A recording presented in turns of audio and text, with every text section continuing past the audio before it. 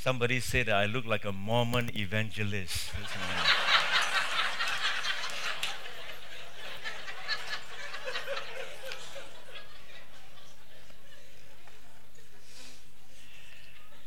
I can't convince Pastor Bruce to put on a tie. He said he will only put on the tie if I come with shorts. So we decided. Well, this morning I just want to. I know we all have lunch to attend. We have turkey in the oven, maybe on timer, and the weather is getting hot. But just with the little time that I have with you, I want to share with you some thoughts on Jesus. What child is this? Who really is Jesus? Because Christmas is really about Jesus. Who is Jesus Christ? And of all the questions that might be posed in modern men and women, I think none is more important than this. Who is he? Here are some contemporary answers to the question, who is Jesus Christ? A good man, the Son of God, a prophet, a Galilean rabbi, a teacher of God's law, the embodiment of God's love, a reincarnated spirit master, the ultimate revolutionary, the Messiah of Israel, Savior, a first century wise man, a man just like any other man, King of kings, a misunderstood teacher, Lord of the universe, a deluded religious leader, Son of Man, a fabrication of the early church, and on and on and on. Someone said that the Jews tried to keep Christ contained within their law, while the Greeks sought to turn him into a philosophy. The Romans made of him an empire. The Europeans reduced him to a culture. And the Americans have made a business of him. But who is Jesus? H.G. Wells said, I am an historian. I am not a Christian. But I must confess that as a historian, that this penniless preacher from Nazareth is irrevocably the very center of history. Jesus Christ is easily the most dominant figure in all history. And someone else says Socrates taught for 40 years, Plato for 50 years, Aristotle for 40 years, but Jesus only 3 years. And yet the influence of Christ's 3-year ministry infinitely transcends the impact left by the combined 130 years of teaching from this man who were among the greatest philosophers of all antiquity. Dostoevsky, the Russian novelist, said, I believe there is no one deeper, lovelier, more sympathetic, and more perfect than Jesus. Not only is there no one else like him, there never could be anyone like him. It has been said that Elvis Presley, before he died, he was reading a book called The Many Faces of Jesus. And the title stands as a fitting symbol of the confusion surrounding Jesus in our times. And 2,000 years have passed, and still we wonder about the man called Jesus. And so today, what I want to do is just look into the scripture, not really into it, but look into the Apostle Creed and give you 4 points in the Bible what this child is like. Who is Jesus? The Apostle Creed says this about Jesus. 4 things here that says about Jesus. I want to bring it to you. The Apostle Creed said, I believe in Jesus Christ, His only Son, our Lord. Out of the 110 words in the Apostle Creed that many churches ascribe to, because at the time of heresy in the early century, the early church father come together and say, let's look at what we believe about Jesus and put it all together in a creed. And of all the 110 words in the Creed, the Apostle Creed. 70 of those words occur in the section relating to Jesus Christ. 70 words out of 110 words in the Apostle Creed tells us about Jesus Christ. The Christian faith is all about Jesus.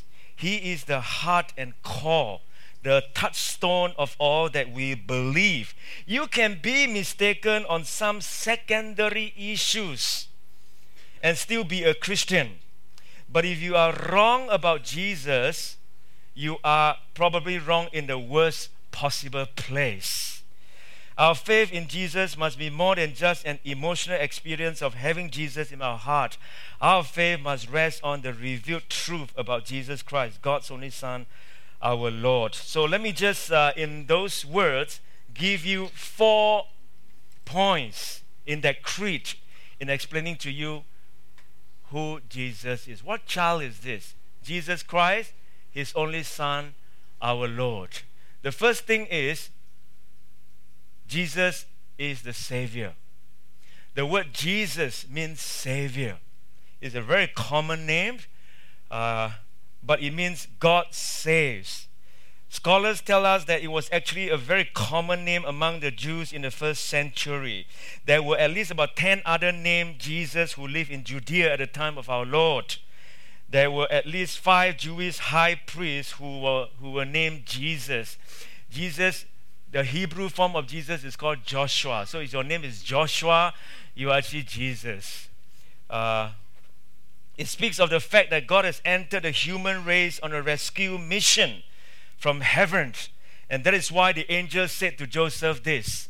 He said this to Joseph. He said, she, meaning Mary, will give birth to a son, and you are to give him the name Jesus. Why? Because he will save his people from their sins. You are to name this baby Jesus because he is the Savior. He is here to save people from their sins. And 1 Peter 3:8 says, for Christ died for sins once for all, the righteous for the unrighteous. Why? To bring you to God. Because the heart of the problem in this world is the problem of the heart. It is not about external. It's the heart is the issue. And therefore, if the heart is the issue, we can't change ourselves. We need a Savior to come and save us. C.S. Lewis said, no clever arrangement of bad eggs ever made a good omelette.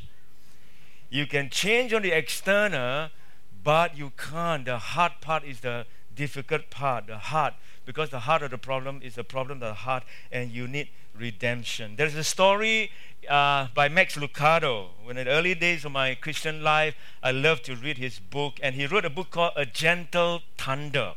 And this is what he says about this story that bring up this point. He said, 2 sons of the king brought their father a question.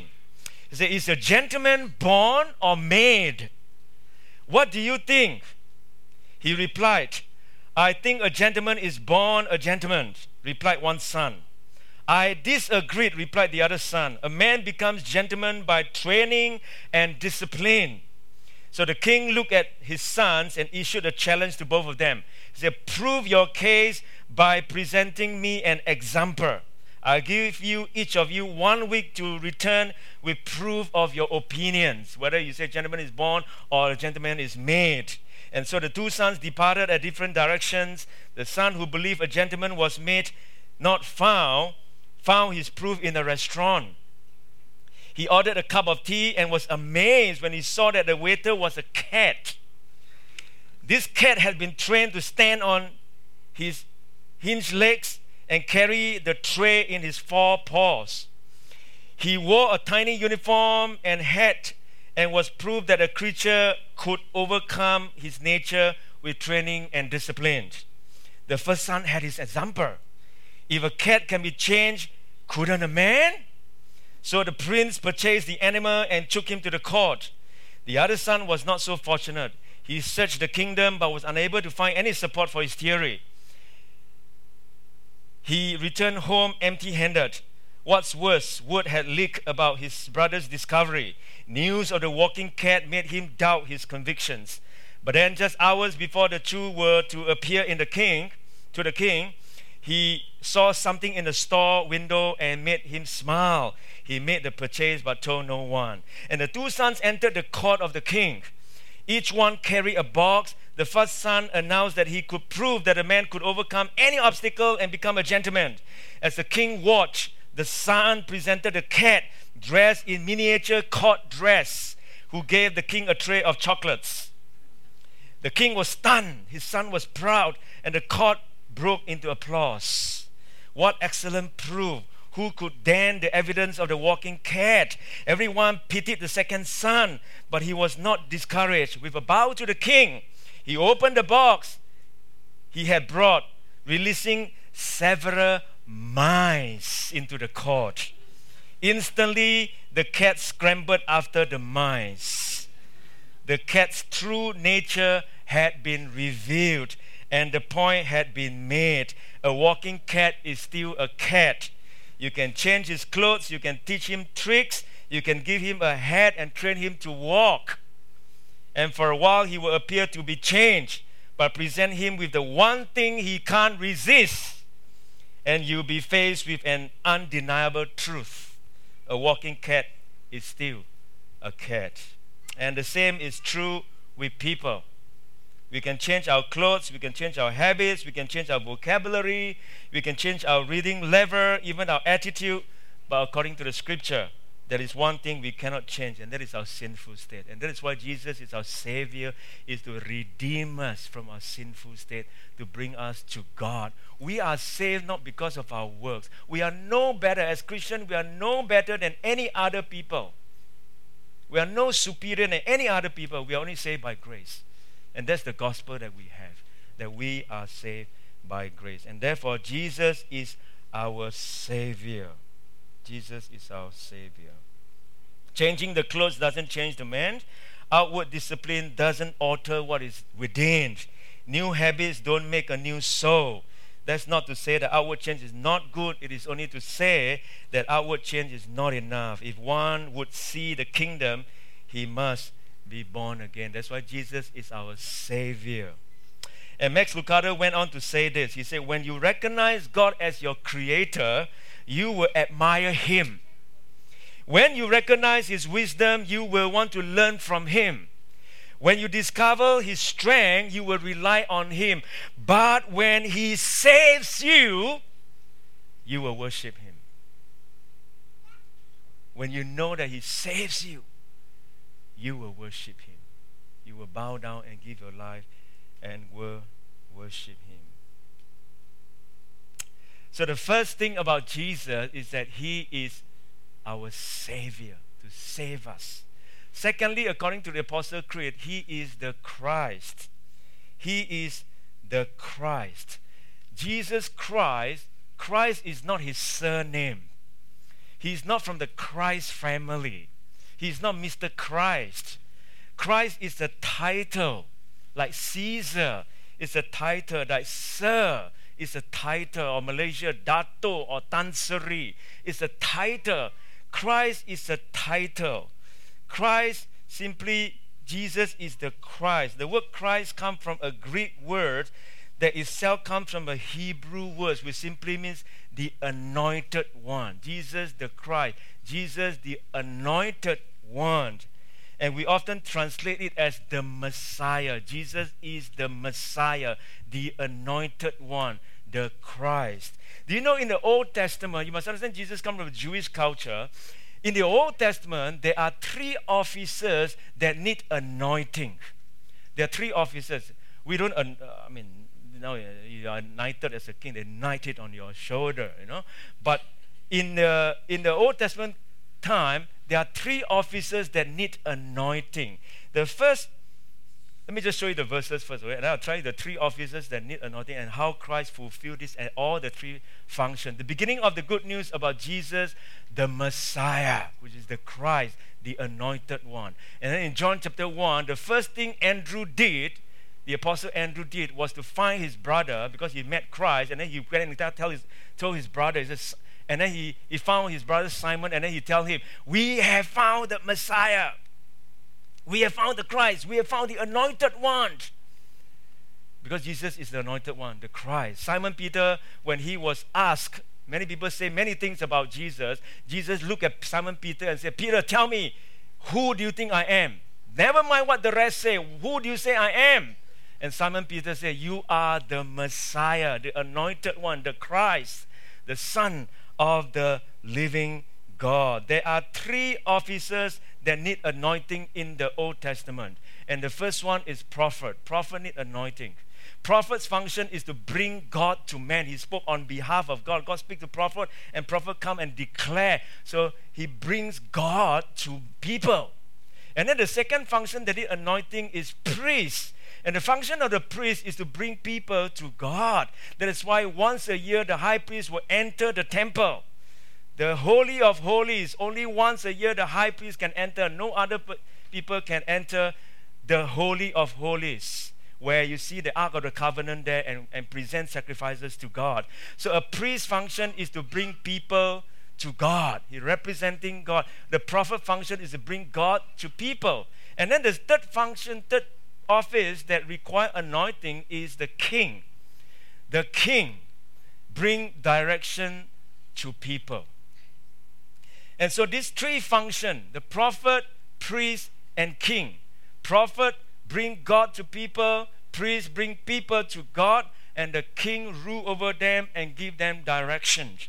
Those 3 officers in the Old Testament need anointed. And when Christ came, the Jewish people said, this is the Messiah, the anointed one, the Christ, that submit all of these 3 functions into one. That is, bring people to God, bring God to people, and give direction to people.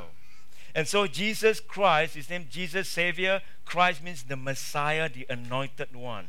He came here to redeem and to save us from our sin. The third thing that we need to talk about Jesus is that he is God's only Son. So he is the Savior, he is the Christ, the anointed one, the Messiah. And the third thing the scripture tells us, summarizing in the Apostle Creed, he is God's only Son. This phrase, it creates a lot of confusion. And Muslim people cannot accept that God has a son. How does God have a son? Let me just clarify this way. This phrase speaks of his relation to God the Father. The little word only tells us something crucial about our Lord. If you read the old King James Version, John 3:16 will say what? Only what? What son? Only begotten Son, isn't it? What does the phrase only begotten mean? It comes from the Greek word, simply means monogenes. Monogenes. The mono part means one and only, right? As in monologue or monotheism, one. And the word gene comes from gender or genetics. And so when you put monogenes together, it only say only begotten, means one and only, absolutely unique one. One of a kind. And there can never be another of the same kind. Only begotten. One and only unique one. There never will be another one. The term stresses the absolutely unique nature of Jesus Christ, because God now is coming to us. He's going to appear to humanity, make our eyes and see, our flesh can feel. And now God is going to descend and come in the person of Jesus Christ. So when we look at Jesus, we are seeing God. Jesus is the personification of who God is. Jesus is the face of God. When you see Jesus, you know what God is like. God is not some sort of a spirit living there. You cannot know his character. So when you want to know God, you read the gospel. Who is God? Who is Jesus? When you know what Jesus is, that is God. Hebrews chapter 1 says this. In the past, God spoke to our ancestors through the prophets at many times and in various ways. But in these last days, the word last days in the Bible always referring to the time after Jesus appeared. It's not referring to as in the final few days before the world finished. The word last days always referring to after Jesus appeared, because no one else after that God will another way of dealing with God. So, but in these last days, He has spoken to us by who? His Son, whom He appointed heir of all things, and through whom also He made the universe. The Son is the radiance of God's glory and the exact representation of His being. The Son is the radiance of God's glory and the exact representation of His being, sustaining all things by His powerful words. So God came down to us in the person of Jesus Christ, born. And that is why on Christmas Day we remember the descending part of God in the person of Christ. The word Son creates some confusion. In Jewish thought, Son often bears the meaning of partaker of the character. So when we say that Jesus is the Son of God, meaning He is the partaker of the character of God. When we say that He's the Son of Man, we're saying that He is partaker of the character of a man. So that's the word of means son of. So if someone, pardon me for using this word, if someone said that you're son of a dog, it's not referring that your father is a dog. You are partaking like a character of a dog. You're behaving like someone that is badly. So son of, meaning you're partaking the character. Whereas child of denote your position. Son of denote the character of. And so when we say that Jesus is God's only Son, Jesus is partaking the character of God, the exact representation of His being. As D. Gordon says, Jesus is God spelling Himself out in language that man can understand. Jesus is God spelling Himself out in language that man can understand. C.S. Lewis says this. C.S. Lewis says, I am trying very hard to prevent anyone saying the really foolish thing that people often say about Jesus. I'm ready to accept Jesus as a great moral teacher, but I don't accept His claim to be God. This is the one thing we must not say, he said. A man who was merely a man and said the sort of things Jesus said would not be a great moral teacher. He would either be a lunatic on a level with the man who say he's a poached egg, or else he would be the devil of hell. You must make your choice. Either this man was and is the Son of God, or else a madman or something worse. You can shut him up for a fool, you can spit at him or kill him as a demon, or you can fall at his feet and call him Lord and God. But let us not come with any patronizing nonsense about his being a great human teacher. He has not left that open to us. He did not intend to. What C.S. Lewis basically is saying is that if Jesus is not God, He cannot be a good moral teacher, because a good moral teacher will not say those things He said. I'm the bread of life, I'm the living water, I'm the way, the truth, and the life, I'm the rest. A good moral teacher will not say something that is not true. That's why he says either he's a lunatic, or he is liar, or he is Lord. There you got to pick the choice. So here on Christmas Day, the three things I just mentioned: Jesus is the Savior, Jesus is the Christ, the Messiah, Jesus is God's only Son, God coming to us in the person of Jesus Christ. The fourth thing that the Apostle Creed tells us about Jesus that I want to conclude is He is our Lord. He is our Lord. The final title given to Jesus relates to you and me. He is our Lord.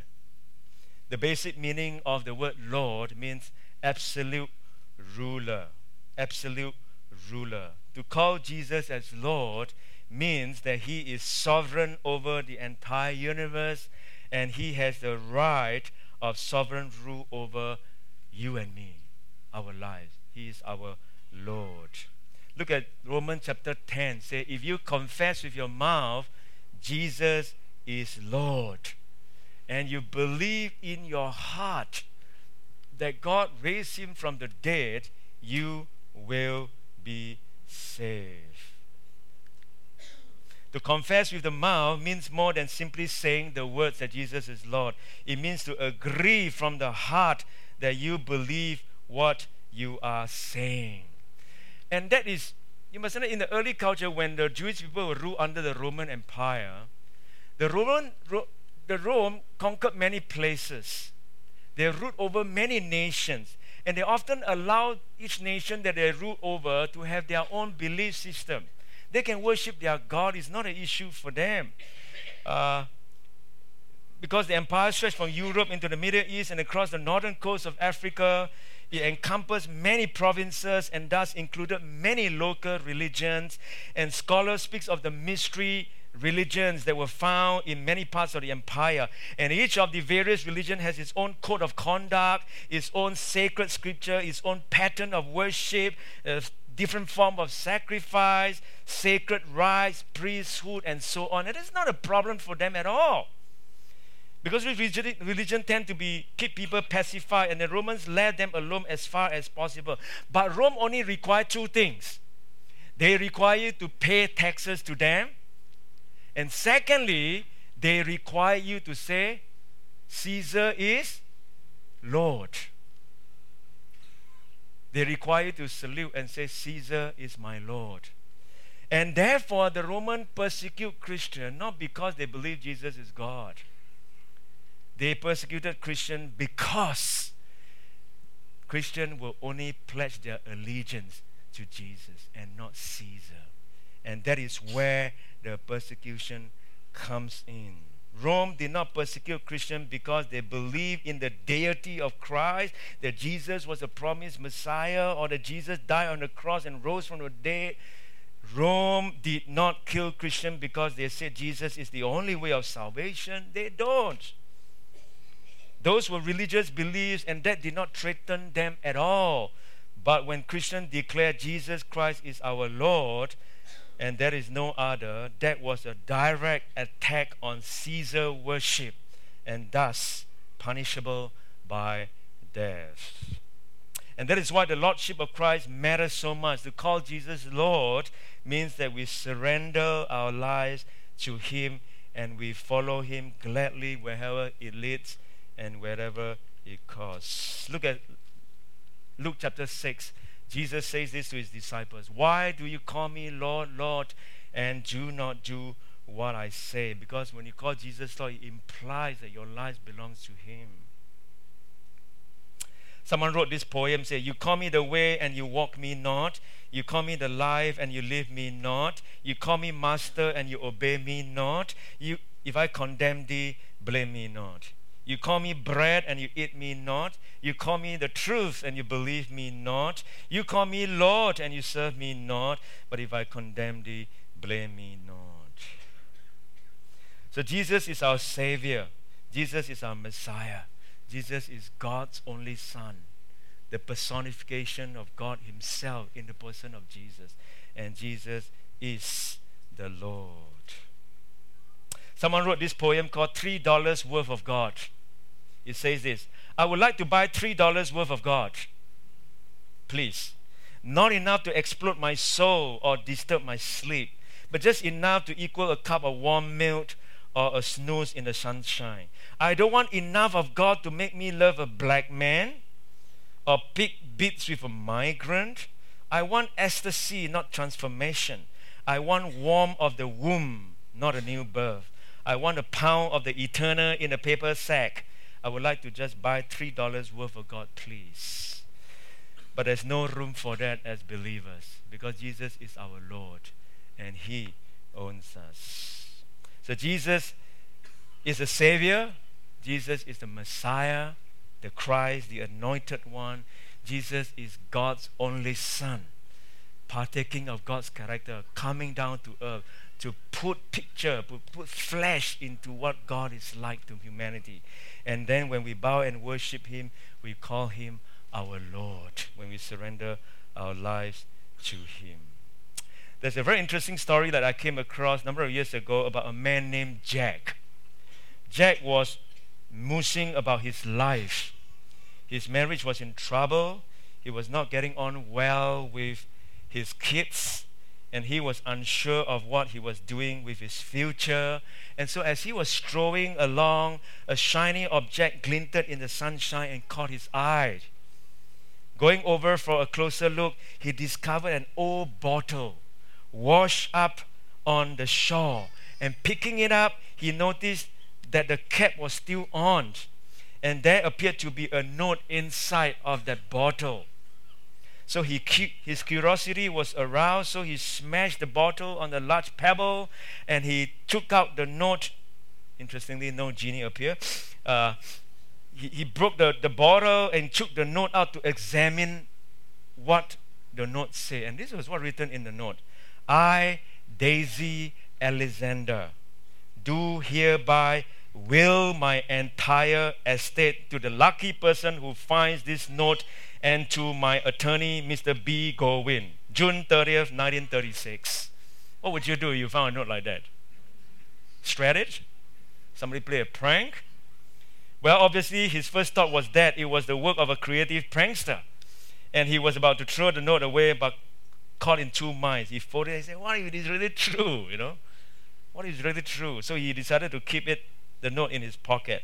And not long after this incident, he bumped into a friend of his who happened to be a lawyer. And Jack told him about the message in the bottle and asked him what he thought. And the attorney told Jack he should investigate it. And Jack thought maybe it's such a foolish thing, to investigate such kind of note. But Jack protested, and the idea was stupid, and that he would only be made to look like a fool investigating such a ridiculous note. However, his friend encouraged him to find out whether or not it was true. You will be a bigger fool, he said, if you don't check it out and it is true. As they often say, isn't it? There's nothing to lose by trying, right? So to make the long story short, Jack Wurm, is a true person, did investigate the note. The process took him to the highest courts in the United States of America. The evidence showed conclusively that Daisy Alexander had existed, that her home had been in London, and that she was the heiress to the Singer. The Singer sewing machine that most households have? In the early days of time in Singapore, Malaysia, that's a wedding gift that people give to a couple. Daisy Alexander was the heiress to the Singer sewing machine fortune. She had left a separate will, and in it she stated that whoever found the piece of paper could have half her money. Well, it turned out that she was a highly eccentric lady.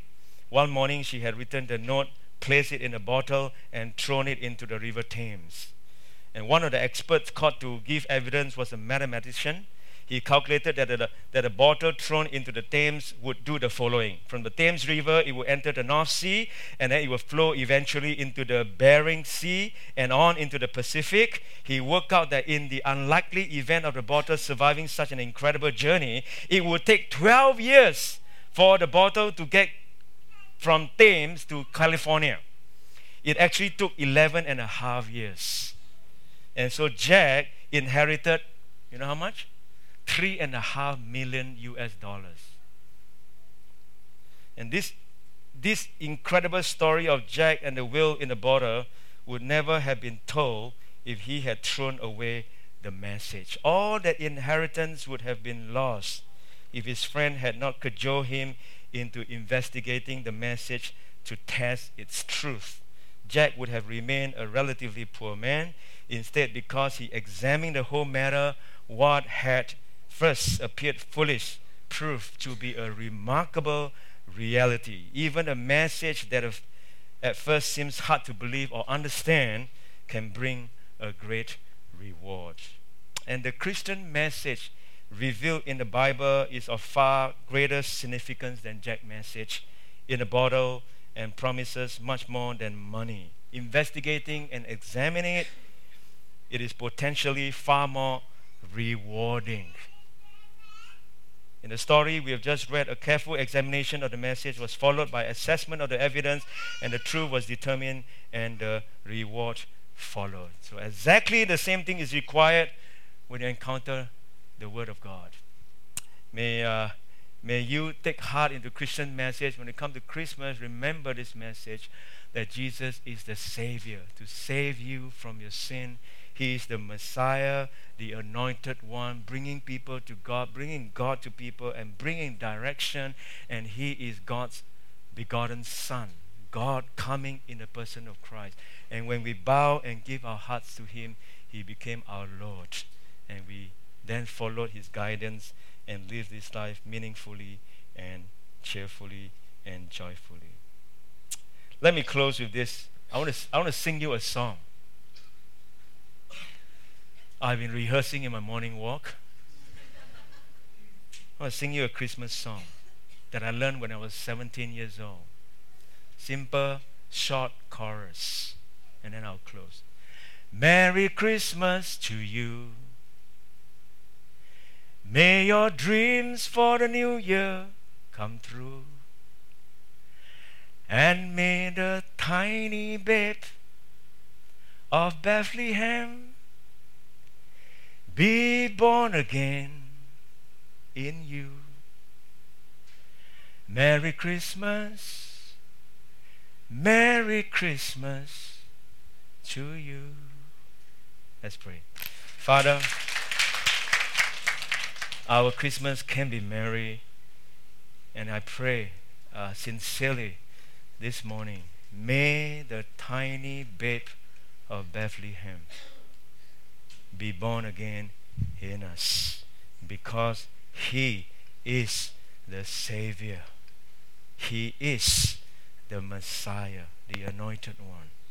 He is God begotten, one and only, monogenes, absolutely unique one that came, that He will never repeat again.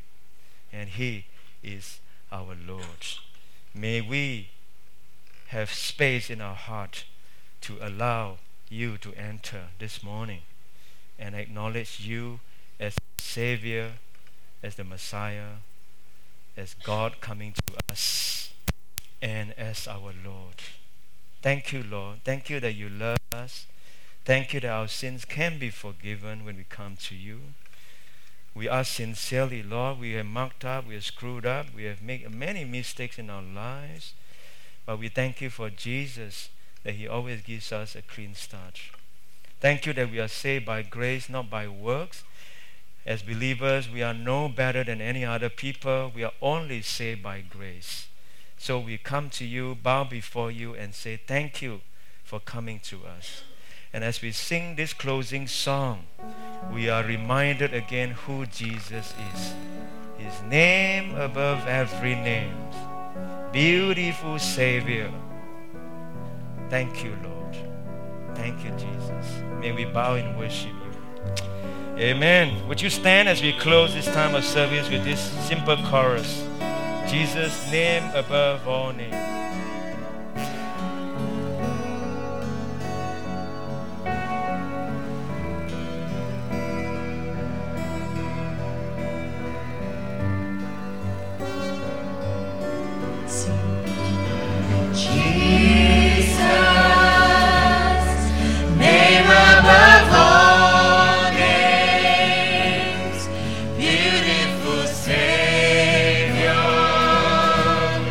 Glory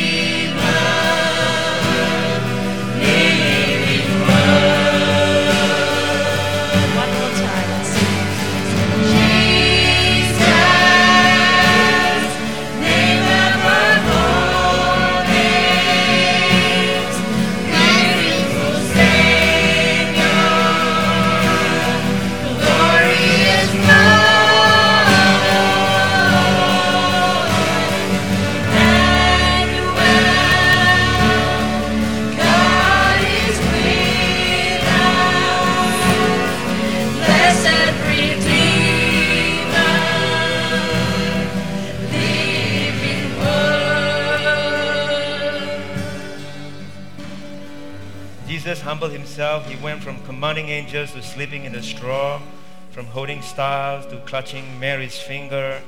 The palm that held the universe took the nail of a soldier. And why? Because that's what love is. Thank you for coming to us, dear Jesus. Thank you for your love for each one of us. Why we can never understand. Thank you for loving us. Thank you for sacrificing your life for us. Thank you for reaching and bringing us to God. We bless you, Lord. We love you. We thank you for this Christmas. May we find our hearts for you. May we find our hearts for people, that we may be Jesus to them this Christmas. May the Lord lead us where we go, when we go, and may the Lord keep us when we sleep. And may the Lord talk with us when we wake. And may the peace of God, which passes all understanding, keep our hearts and our minds in Christ Jesus our Lord. Amen.